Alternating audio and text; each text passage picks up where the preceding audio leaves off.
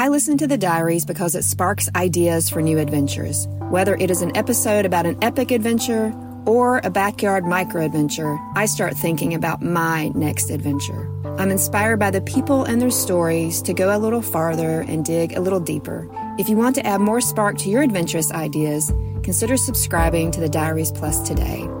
I'm Crystal, a longtime listener from the foothills of the Blue Ridge Mountains in North Carolina. Thanks to everyone who has subscribed to the Diaries Plus. It's been awesome, and you're powering the show as we move into the future. If you're interested in subscribing today, there's a link in the show notes. Please join. Now, on to the show.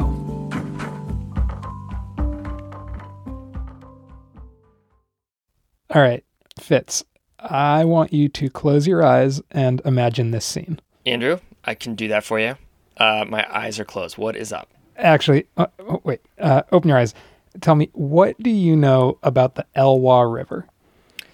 Not a ton. I mean, I know it's on the Olympic Peninsula in Washington State, and it comes out of the Olympic Mountains and goes into the Pacific Ocean. Okay, so yeah, you're on the right track. It is a wild, wild river. It's short, only about 60 miles long, and it's steep and fast and violent. The water drains off of the glaciers in the Olympic Mountains that you were mentioning, and those are some of the most remote and glaciated mountains we have in the lower 48. So it's frigidly cold water, which gets funneled out of the mountains and into the Olympic rainforest, and in the process, it becomes the Elwha River. Now, the Olympic rainforest is the only rainforest in the United States outside of Hawaii. It's wet, cold country that teems with life. Bears, cougars, elk, bald eagles, they all roam the landscape. Evergreen trees are draped in long tangles of moss. The area is known for thick fog, long bouts of rain, and eerie, eerie silence. And the Elwha, it churns right through the middle of this. It carves its way through box canyons, gets whipped through deadly gut-drop rapids, and thrown over towering waterfalls. There are basically no roads near the Elwha. Most of the river sits within the Olympic National Park, which is famously remote and pristine. Researchers have actually said the quietest place in all of America lies within the Olympic Park. Wow. All right, so now close your eyes and situate yourself on the edge of the Elwha. Say you've hiked in 5 or 10 miles, you're enjoying the scenery, you're sitting down to lunch next to the river. Maybe it's an especially beautiful spot at the end of a box canyon.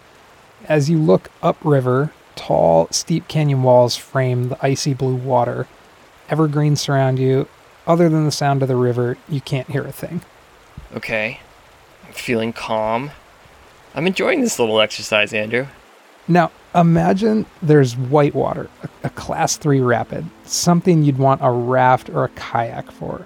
And there's a churning hole. It looks like a water in a washing machine. Water gets sucked over a drop and then churns up and back over itself, creating a wave that then crashes back onto itself. It's cyclical, circular, and endless motion. They're sort of mesmerizing to watch. Okay, I'm starting to feel less calm. And then just downstream, there's a pile of logs that have hung up right below the rapid. They've sort of created a giant log jam. There's fish jumping up the rapid. Okay, I am seeing it. Out of nowhere, you see a silhouette of a man in the river. It looks like he might be in a wetsuit, but he's face down in the water head first.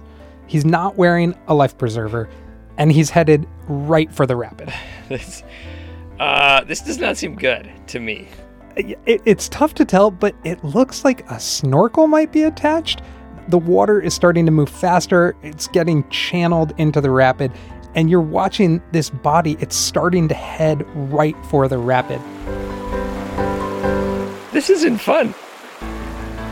Right as this limp-looking body is about to get sucked into the hole head first, this man comes to life, and this maniac launches out of the water. He somehow propels himself out of the rapid like a fish and just does this huge belly flop into the rapid.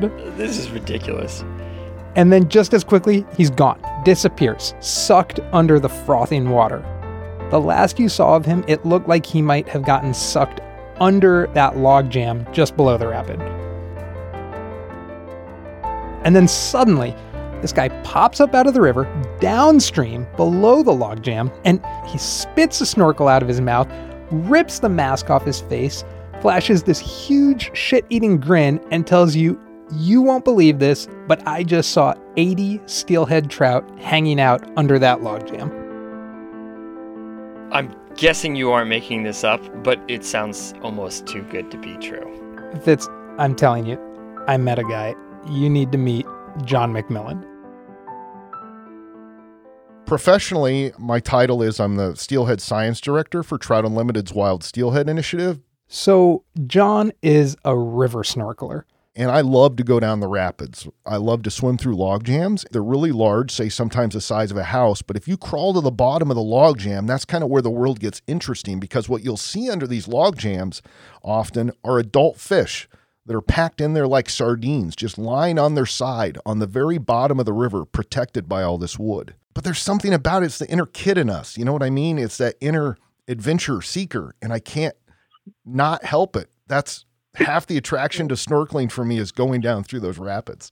And Fitz, get this. He isn't just doing this for kicks. He's actually a serious scientist. He's doing research. So that's actually like a job you could have in this world, is to be a river snorkeling scientist. Yeah, apparently you actually can get paid to do this, but I have to say, this is not the story I set out to tell. This story went a lot of different directions. And today we present the next installment of our Endangered Spaces series. Usually on our Endangered Spaces, we bring you stories about people fighting to protect land under attack, land that is beloved but might soon be lost to the conquests of society's desires. Today, though, we have a story, a rare story, where nature gets a chance to fight back on its own. A story where the natural world is able to show us what it's capable of, and what happens when we put good ideas into action. There's hope out there. I'm Fitz Cahal. And I'm producer Andrew Burton. Welcome to the Dirtbag Diaries.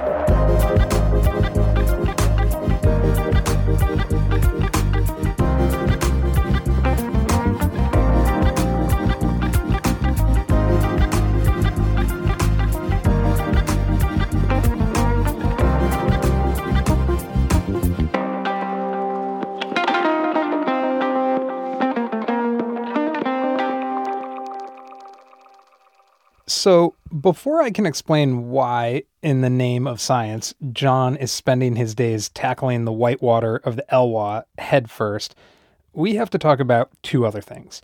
We have to talk about history, and we have to talk about fish. So I started my research, and I made a few calls, and I came across a friend of John's and a fellow river snorkeler from the other side of Washington State. My name is Russ Ricketts, and I'm into snorkeling in rivers. River snorkeling is exactly what it sounds like. Throw on a mask and a snorkel, maybe a wetsuit if you're in cold water, and go for a swim. This is like a middle-aged fat guy thing. We're genetically adapted to the pinniped shape, the seal or the otter. I mean, we're fucking rock stars at this stuff. Don't let Russ's sense of humor fool you. This requires a ridiculous amount of skill. The moment these human otters slide into the water, they, in essence, turn into pinballs. They get bounced off rocks, dodge logs, and in the Pacific Northwest, they do it in water barely above freezing. It's like ice climbing, but like more wet and miserable, with a chance of trout. And in this wet, cold pinball machine, the snorkeler has to try to not disturb the fish. Russ fell in love with fish through river snorkeling, and he sort of sold me on them. Fish get a bad rap because they're just not snuggly. They're just not cute. They're unknowable in some way. Because they're not cuddly, most people totally miss just how epic these creatures are. And the life cycle of fish, way more epic than anything Hollywood could ever come up with. Russ thinks if you tried to turn a salmon into a movie character and pitch it to a room full of screenwriters, you would be laughed out of the room if you tried to do this with humans. I mean, it's absurd. It's like True Blood. Yeah, Game of Thrones. I don't know. Take salmon in the Elwha, for instance. 5 distinct species of salmon live in the river: pink, coho, chinook, chum, and sockeye. Before 2 dams were built on the river in 1910, a salmon life cycle would have looked a little like this. The salmon hatch in the winter months. In the spring, millions of salmon start to swim downstream to the ocean. And it's mayhem. The tiny salmon get picked off left and right by other fish, by eagles, by hawks, by otters. So they try to make it quickly. These 1-inch fish swim the entire length of the Elwha's 50 or 60 miles in just a few days. And the lucky ones, they make it to the ocean. The fish then morph their entire bodies to live in this brand new ecosystem. And they start to grow rapidly to hundreds of times their original size. And they adapt from living in freshwater to living in saltwater. Fully grown Chinook salmon can grow as big as 100 pounds and 4 feet long. The salmon spend between 1 to 6 years out in the ocean. The time frame depends upon the species, and in that time, they transform into the iconic photographic fish that you see in the mouths of grizzly bears or in the pages of National Geographic. And then, in the autumn, they begin their journey home, back to the headwaters of the Elwha. By this point, 95% of the fish that started the journey years ago have been killed. If they didn't die headed out to the ocean, many got eaten by orca whales and seals. Of those original millions, only the strongest 5% remain. And this is when their story goes fully violent, because as soon as the salmon enter back into the freshwater, they start to fight and mate their way upstream all at once. It is full-on sadism. Hundreds of thousands of fish bite each other, taking out whole chunks of flesh while they try and mate and swim upstream. It's like a porno version of what's that one with she's got the bow and arrow. Oh my God. The Hunger Games. The Klallam tribe has photos of men holding salmon taller than them. Legend has it that the salmon runs used to get so big, the rivers would physically rise above normal water levels. That humans and animals alike could smell the fish run from miles away, and that people could walk across the river on the backs of salmon. The settlers used pitchforks to collect salmon from the rivers. And all of this, the baby making and the jumping of waterfalls and the dodging of bears and the settlers with pitchforks and the swooping eagles and the salmon attacking each other, it's all eventually to die. Just miles of stinking, rotting corpses. But amidst all that death, the salmon's fertilized eggs lay nestled amongst the rocks, the salmon's own children laying next to their dead parents and waiting to be born, waiting for it all to begin again next season, waiting for their turn to go on one of nature's greatest journeys. And the rotting carcasses of the fish acted as a huge source of nutrients for the entire ecosystem. Each year, the salmon brought millions of calories from the ocean up to the furthest reaches of the river and the deepest parts of the forest. And fed not just the bears and the eagles, but brought nitrogen and phosphorus, which grows algae, which feeds insects, which feeds fish. Scientists have found nutrients from salmon inside the forest's tallest trees. Researchers in Alaska have actually shown that trees literally grow faster during larger salmon runs. Salmon are the totem animal of our entire region. This is the most important animal for 1,000 miles in either direction.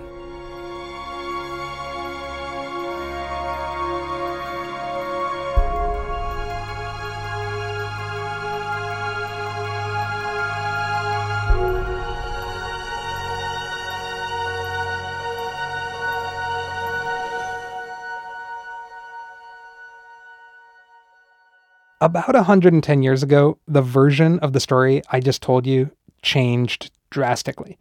A guy by the name of Thomas Aldwell came along and put up 2 dams right at the mouth of the Elwha.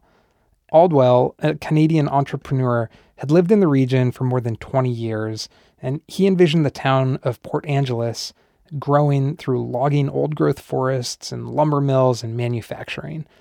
He knew the mills would require greater sources of electricity and thought that hydroelectric dams on the river could generate that power. It took him more than a decade to purchase land on the Elwha, find business partners, and secure financing. But by 1910, his vision had become a reality, and construction began on the first 2 dams. But here's the thing. As Aldwell willed these dams into existence, he completely ignored 2 critical things. First, he ignored the Elwha tribe who had lived in the region for millennia. The Elwha River for our tribe was the creation site. This is Robert Ellefson, a tribal elder and the river restoration director with the Lower Elwha Clallam tribe. He told me what the tribe's creation site looked like before the dams changed the character of the river. There was actually some perfectly round holes in solid rock that members of the tribe used to do vision quests and go up there, and they'd dip their hand in and grab what was ever in the bottom of the hole, and it would give them some idea of what their future, their life might be like. When the dams went in, they flooded the tribe's most sacred sites, drowned them under torrents of water and mud. This was during an ugly, abusive period in American expansionism where indigenous peoples of North America were systemically killed, abused, lied to, and exploited, and Westerners marched west. And were the tribes ever consulted before the dams were built? No, they were not consulted at all. As a matter of fact, there were very few tribal members left at that time. We did not even have our rights recognized, citizenship even. Yeah, there were times when we could not even speak our language. It was outlawed. Second, Aldwell ignored a state law from 1890 that required that fish be able to swim as far up the river as possible. Even in the 1800s and early 1900s, people understood the importance of fish to an ecosystem, especially salmon. Usually, this would mean the construction of a fish ladder alongside the dam, a structure sort of akin to a staircase with water running down it that allows the fish to bypass the dam by jumping up the staircase. But Aldwell skipped that step too. The first of the 2 dams was built just 5 miles from the mouth of the river. Completion of the second dam occurred in 1927. Within months of the dam's construction, 2 reservoirs formed behind the dams. The forest drowned. What had been this wild, untamed, vicious river almost instantly became a shadow of its former self. The dams trapped some fish in the uppermost stretches of the river and trapped a whole lot more fish in the waters below. When those fish tried to return to the river to spawn, they could only make it 5 miles upstream before they ran into the dam. And that was the story for 100 years. Generation after generation of fish swam up to the dam 200 feet tall. They would jump mightily and in vain, only to slam into the concrete. People quickly realized the massive disruption the dams had created in the ecosystem. As early as the 1920s, a hatchery program was implemented where people attempted to grow and raise fish artificially and put them back into the river. However, that first attempt failed, and they closed the hatchery. Then, between the 1950s and the 1970s, the state of Washington and the Lower Elwha Clallam tribe built hatcheries, respectively, in an attempt to boost fish populations. Both of those hatcheries were more successful in raising fish, but they only released fish into the lower 5 miles of the river, still below the dams. In the 1970s and the 1980s, a coalition of groups began to press for the removal of the dams. The battle was epic. It dragged on for decades. Lawsuits flew like punches, protests snarled city streets. The issue was debated by governors and in the halls of Congress. It involved all manner of folks, tribal members and bird watchers and loggers and townies and fishermen and environmentalists and senators. All the while, fish ran into that wall. Those who didn't like the dam argued they had been built illegally. Those in favor of the dam said they controlled the river and kept the town safe. One side said that the historic fish runs would return if people would only give nature a chance. The other side said the dams had created 2 beautiful reservoirs, a favorite recreation spot for boaters and hikers and campers. Folks argued that the dams didn't even generate enough electricity to be profitable, and that the electricity from the dams could be generated from other sources. Others retorted, You can't change history. This is just the way it is now. But really, nobody actually knew what, if anything, would happen if you took the dams out. Would the fish return?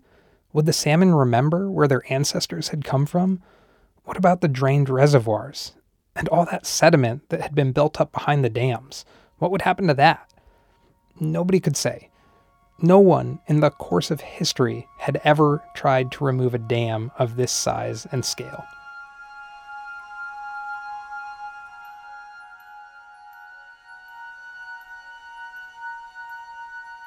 While the battle over the dams raged, John McMillan, from the top of the episode, grew up in Washington. Throughout his childhood, he fished and swam the rivers of the Pacific Northwest and gradually developed his passion for river snorkeling. For anybody who's a Buddhist or practices meditation in search of that emptiness, I've never been able to really accomplish much emptiness in my meditation, and probably because I'm not very good at it when I'm above water. But when I'm down in the water snorkeling, that's the time when my mind goes empty. You're just completely in tune with that moment. And so I've been in the water with hundreds of fish, thousands literally, that are just kind of even bumping up against me as they're moving upstream, just like I'm another fish. They don't seem to care at all. There's a brief moment in time there where I'm a bit confused myself. Am I a salmon or a human? In 1992, Congress passed the Elwha River Ecosystem and Fisheries Restoration Act, which legally allowed for the removal of the dams. But it wasn't until the mid to late aughts that momentum to remove the dams actually began to pick up steam. The period that led up to the removal was an absolute flurry of activity. The clock was ticking, demolition would begin soon. And if scientists wanted answers to questions about what effect major dam removal could have on an ecosystem, they had to scramble to create a record of what that ecosystem looked like with the dams in place. Here's John. In most watersheds, you might work with a group of 10, 12 scientists. And in this case, there were probably 50 to 60 different scientists, depending on the month or the topic, right? There were people studying the sediment, the mammals, the birds. There were people studying the vegetation. Dozens of researchers from a panoply of organizations joined the effort. It was in the middle of this pre-dam removal frenzy that John, fresh out of grad school with a master's in fishery science from Oregon State University, got hired on as a fishery research scientist for Northwest Fishery Science Center. And he and his snorkel joined the effort to record a snapshot of the Elwha before the removal of the dams. I think the main reason snorkeling is used is to provide us a count of fish, and it gives us a snapshot in time of where those fish are distributed spatially within a watershed. From the surface of the river, when you look down, it's very hard to figure out if there's any life in the river. You might be able to see a couple of fish, an insect on the surface, but as soon as you pull your head under that water, you're shocked by the amount of life and activity that is occurring under there. It's like a little bustling New York City. The scientists tackled the river section by section. 2 researchers spotted fish with their snorkels in the river, one on the left, one on the right. Meanwhile, fellow scientists would stand on the shores and record their results. To achieve this was no small feat. They frequently used many pack mules to haul gear in dozens of miles upriver. Over a period of days, they would snorkel, count fish, camp, dry their wetsuits over the campfire, and do it all over again the next day. A lot of the time, there's a peaceful, quiet approach to the work of counting fish. John says he'll often dive deep into the bottom of a pool, sit down and place a rock on his lap to hold him down. And then he'll just quietly watch the fish swim by, keeping track of what he sees in his head before he resurfaces. But when the opportunity arises, John dives headfirst into the chaos of log jams and rapids, not just because he loves it, but because he knows there's fish hiding in there. We had a number of creeks where it was really common for me to swim maybe, 10 to 15 yards under a log jam, count the fish, and then pop back up at the other end. John says his fellow scientists are not always too pleased about this. I've had a number of people tell me during surveys to knock it off because they're not comfortable. I tell them, suck it. I'm the one snorkeling. I don't care whether you're not comfortable with this shit, right? I am doing it, man, because that's the way I count fish.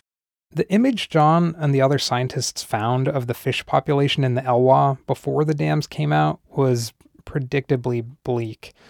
Above the dams, they didn't find a single wild salmon or steelhead trout, the type that go out to the ocean and return. Compared to other rivers in the region, the Elwha's fish population was a mere fraction of what it could have been. None of the fish could make it past that first dam. There would literally be hundreds of salmon, sometimes thousands of salmon, sitting there in that pool with their nose right butted up against the bedrock base of the dam. To watch these fish continue to ram their nose against concrete to the point where the cartilage starts to stick out from the flesh, it was depressing to see that. But despite all the tireless research, as the date of removal drew nearer, a lot of questions still remained. Would the salmon return? How long would it take? Would their populations swell? What about the rest of the ecosystem? Scientists also wondered what the hell was going to happen with all that sediment above the dams. They estimated that 20 million cubic meters of earth had lodged itself behind the concrete walls. The crazy thing was, researchers didn't have any models or real-world examples to predict what this much sediment would do. Turns out, the best they could do was look at the 1980 eruption of Mount St. Helens, which had unleashed an unprecedented amount of debris into the surrounding waterways, like the Toutle River. 6 years after the mountain exploded, the Toutle had the largest return of winter steelhead out of any stream in the lower Columbia after having been decimated by the volcanic eruption. So John knew that the fish could be resilient, but he says in those final days before dam removal, he almost wished he could have sounded an alarm, given the whole ecosystem a warning. This gargantuan change is about to hit you. That's something that kind of tugs at your heartstrings as a scientist and a conservationist, that there are animals that will pay the price for this. After the break, the dams come down.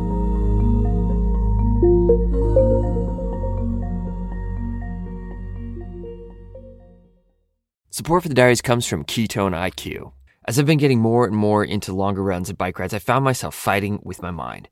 As the miles extend, I feel like my reactions get slower and I make more mistakes, like tripping or falling, or just kind of feeling slightly out of sync descending on the bike. On those big days, I've been using Ketone IQ to help my brain keep fueled and sharp. I want to have fun, not bonk. Here's the science. Ketones already exist in your body. When you push up against your boundaries, your body begins to convert stored fat into ketones, which your brain prefers consuming.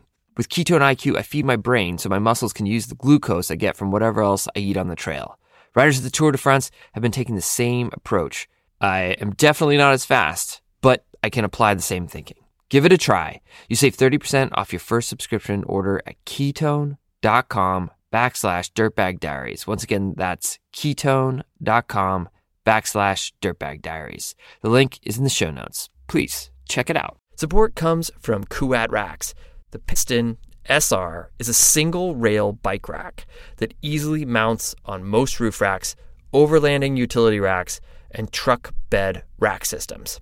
The dual ratcheting piston arm grabs your tires and makes no contact with the bike frame. So, that's better for your bike, right? Plus, the rack has an all-metal construction, genuine Kashima coat, and integrated cable locks. That translates to being super burly. Kuat has taken their Piston Pro X and elevated it. Find more details at kuat.com. Kuat, because you will absolutely love this rack. In 2011, it was time for the first of the two dams to come out. Rob Ellefson, the tribe's river restoration director, had spent more than 20 years fighting for this day.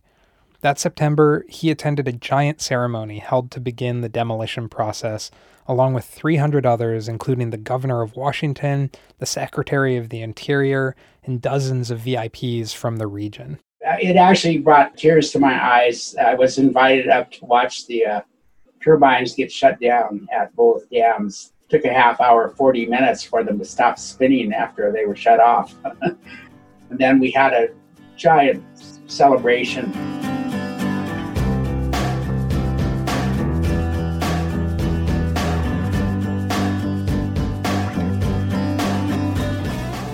The removal process took years, sort of like disassembling a Jenga tower, bit by bit.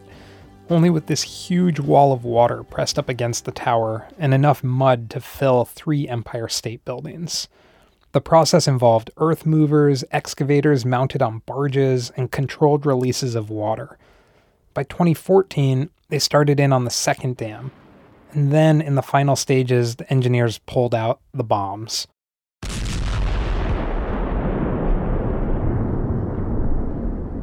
The only way to remove the final section of the wall was to blow them up. The videos, you can find them online, of the dams coming out are just complete visual spectacles. This raging wall of water filled with mud and logs and rocks goes ripping down this river valley, instantly rewriting the river's structure and just taking out everything in its path. It looks pretty otherworldly, like a hybrid of an avalanche and an ocean wave let loose in a rainforest ravine. Above the dams, the remaining water in the reservoirs drained out instantly and left behind gaping, muddy valleys. John was miles downriver when it went off. I was out there the day that they had to blow that last rockfall, and I felt it much in the same way that I felt the earthquake from the Mount St. Helens eruption. So it really did bring me back to 1980 as a little boy. The instantaneous change above the dams demonstrated in an especially stark way the extent the damage Aldwell had done more than 100 years prior. Hundreds of massive tree stumps stood amidst the muddy embankments where loggers had cleared the forest to make way for the reservoirs. It looked like a bombed-out, apocalyptic landscape.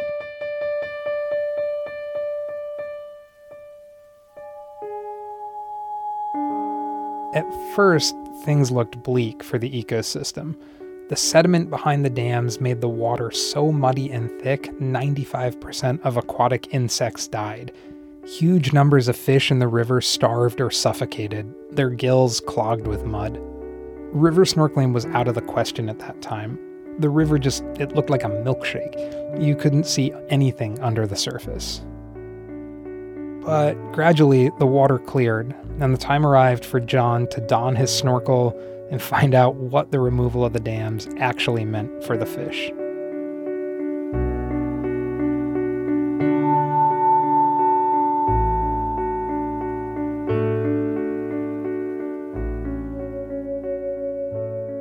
Miraculously, just weeks after the final blast, researchers recorded new bull trout above the site of the dams, a section fish had not been able to access in 100 years. Once we started to see those first adults that had made it on their own past the dams, then it was just like a good shot of adrenaline. All that ingrained primal knowledge, it hadn't been lost. All those fish circling in the pools under the dams, vainly hoping to keep going. They finally got their chance, and it looked like some of them were going to make the most of it. Since 2014, John has been particularly interested to see how his favorite fish would respond. It's the fish that inspires him to dive deep under log jams, fight his way into rapids, and embark on long, no-exit floats, the steelhead trout. Steelhead, like salmon, make the river to ocean to river trip, except steelhead can actually make that journey up to 8 times. They're like the explorers of the steelhead salmon world. They love to swim way up high into the very headwaters of the watershed where you have the most remote canyons. So they love deep, steep canyons, places where humans and other animals struggle to get. They're kind of like solitary trappers of the fish world. A few years after the removal, John hiked far, far upriver on a personal outing. It was late fall, the water was getting cold. He was 50 miles up into the tributaries. He put on his dry suit, grabbed his camera, and jumped in the river. His eyes adjusted to the light, and he could not believe what he saw beneath him. This is a steelhead. I got a photo of it. So the first thing I did was I just immediately sprinted in my dry suit 1.5 miles back down to my truck and called my boss. Look what I found. You're not going to believe what I saw. And he was really excited. So John returned to the pool the next year to recount. And I was just screaming to my friends and my colleagues, like, there are 40 steelhead in here, man. This is absolutely astonishing. The summer steelhead trout have been like riverine phoenixes rising from the ashes. In 2018, a team of scientists from a group of organizations did a river snorkel survey in an upper portion of the river, far from the ocean, in remote, difficult-to-access terrain. They used pack mules, camped, built fires each night, and river snorkeled each day. By their estimates, up to 900 steelhead have returned to the Elwha. You know, I don't think any of us as scientists expected the recovery of any fish to be that quick, but it's true that you just don't underestimate nature. You know, its ability to rebound is remarkable. And all that sediment, all 20 million cubic meters of it, it slowly made its way downriver, bringing with it logs and gravel and dirt, completely rewriting the river's path over and over again. John says that compared to 2009, it is simply a different river. The densities of juvenile salmon and steelhead that I see in the Elwha are higher than I see in any river in Western Washington. And along the riverbanks where the reservoirs once stood, fast-growing alder trees now stand proudly 20 feet tall. With time, researchers predict the iconic evergreen trees of the Pacific Northwest will creep down to the river's edge, overshadow the alders, and shrink the huge open clearing that the reservoirs once filled. It took years, but elk now explore the new sections of the forest. Here's Rob Ellison of the Lower Elwha Clallam tribe again. My property is on Power Plant Road, which was the road that led to the dam. And the elk did start coming back to that stream. And I used to have dreams when I was a kid about seeing elk in the field out here. And about 4 years ago, I was driving up our road, and a couple of bull elk and a cow elk walked right across the road right in front of me. So that was amazing.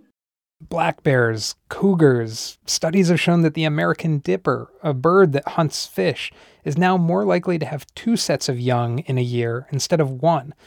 Species of fish that the dams had trapped in the upper sections of the river, like the bull trout, have been found downriver, fatter, livelier than before. Here's John. This place is just literally coming alive. And I didn't think it would happen that rapidly, to tell you the truth. I'm a bit surprised. But it's just flooded with fish, and the whole place is alive, unlike it ever was before. Bears and coyotes and every organism imaginable is now taking advantage of those anadromous species of fish. And the delta at the mouth of the river, where it empties into the Pacific, continues to reconfigure again and again as the river pushes the extra sediment around. Like a high-pressure hose left uncontrolled, the river is meandering back and forth, creating a natural wetland where, about a year after the dams came out, a small fish called the Eulachon had returned. The whole mouth of the Elwha, the whole estuary was just riddled, just teeming with hundreds, if not thousands of seagulls. There were about 50 bald eagles. There were blue herons. There was just every piscivorous bird that we have that likes to eat fish was out there. And it was just amazing to watch that transformation happening so rapidly. The sediment has also reformed sandy beaches at the mouth of the river and sandbars on the ocean floor that have reshaped the surf break. Studies have shown that the ocean's ecosystems around the river mouth have seen enormous growths in activity, including more Dungeness crab. A sociological recovery has taken place too. Rob Ellison says there's a local pride for the tribe, knowing how hard they had to fight, bureaucratically, politically, scientifically, over decades to get their river back. Soon after the river drained, tribal members went looking for their creation site miles upriver, with sections of steep, muddy valley walls and few trails. It's not easy to get to, but it was easy to recognize from the description. Yeah, I can remember I was pretty excited. I actually got to go up and look at it and dip my hand into the round hole in the rock. I mean, they're perfectly round too. I think I got so excited, I don't even remember what I brought out over there when I reached down and checked out the bottom.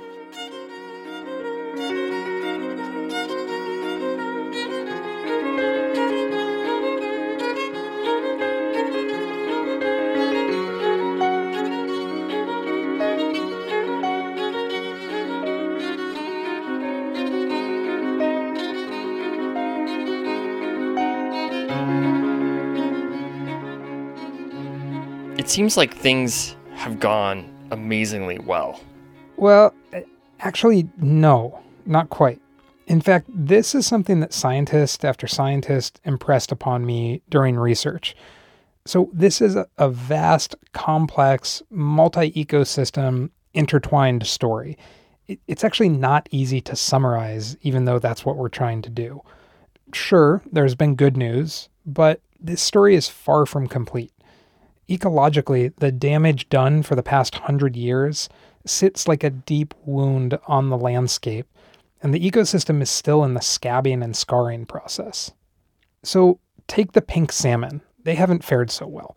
Before the dam removal, tens of thousands of pink salmon still attempted to swim up the Elwha each year.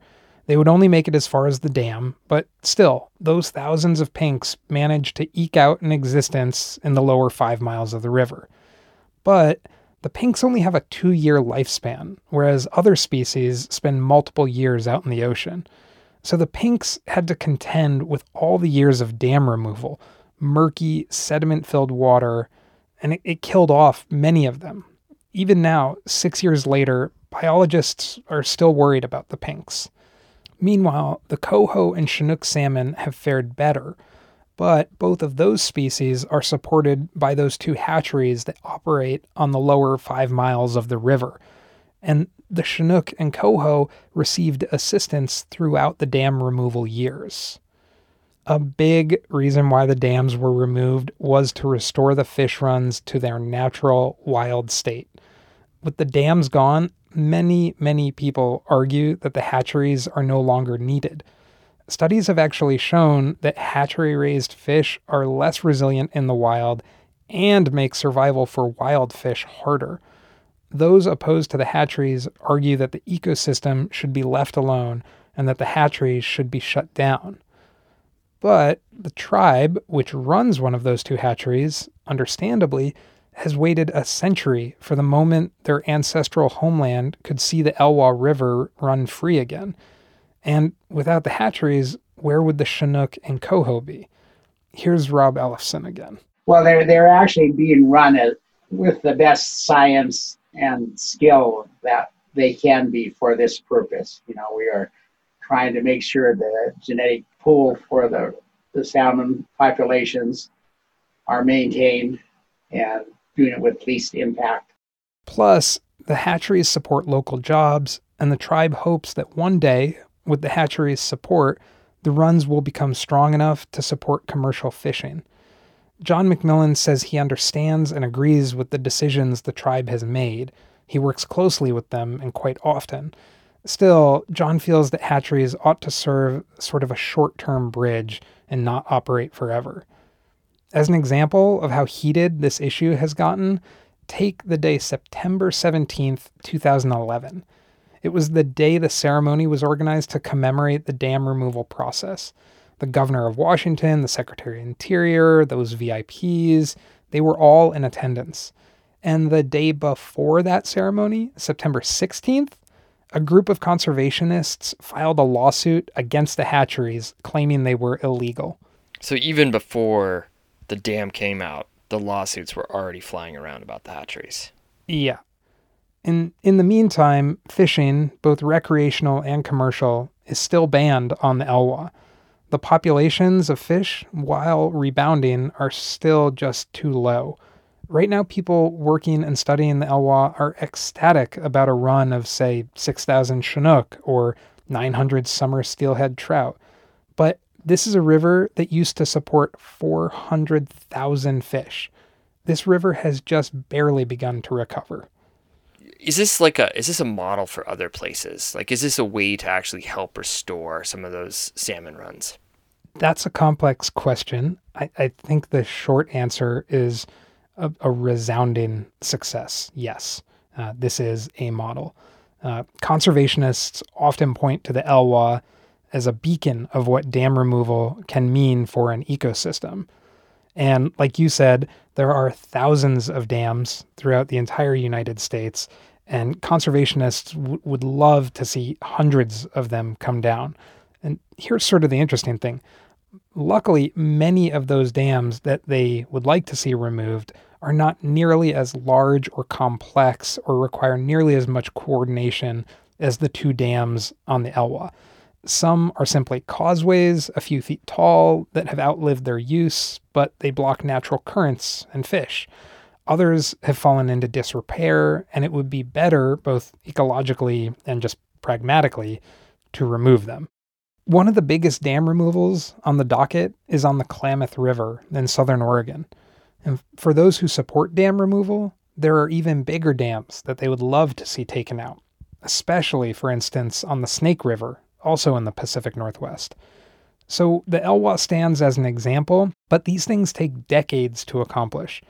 Even after Congress passed the act that allowed the removal of the dams on the Elwha, it took another 2 decades to make it happen. Listening to this story, it sounds, this dam situation on the Elwha, it sounds like so much of our human condition, really. Like, we hear this all the time. Like, there'll be an issue. We know what we need to do. We argue about it a lot. We say it's too big of a problem to solve.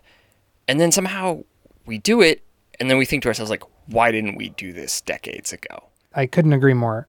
We as a species have screwed up a lot of the natural world, whether it's overfishing our oceans or deforesting the Amazon or overlogging the Pacific Northwest. But it feels like things that can seem like crazy ideas, when we actually execute on them, it can lead to outsized positive impacts that make the world a better place. It sort of reminded me, actually, of a family story that John told me. He is a 5th-generation Pacific Northwesterner. He said that throughout the generations of his family, a similar story got passed down again and again. You were born a generation too late. You missed the amazing fishing that I had when I was your age. And what is interesting now is that some father is going to be able to sit here and tell his child that, you know what? We're going to break that chain. You, son, sometime in the next 10 to 40, 50 years, are going to have better fishing in the Elwha River than anybody has in the past 100 years. And this is what strikes me as so interesting and awesome about dam removal, is that it provides a sense of hope that we don't otherwise have. So for the first time in generations of folks who have been born and raised in the Pacific Northwest, there's a generation of people coming now that will have better opportunity to fish for fish and salmon and steelhead in the Elwha than we ever had. There's almost nothing you can look to and say it's going to be better in 50 years than it is now. And this is one of those rare places where we can say, look, in 100 years, the Elwha is likely to be better off than it is now. It doesn't mean we can make it all go back to perfection in a short period of time, but there are ways to recover our ecosystems and live in better balance. And that doesn't require automatically living like cave people, right? We can reduce our footprint, have a really high quality way of life, and still give nature a fighting chance.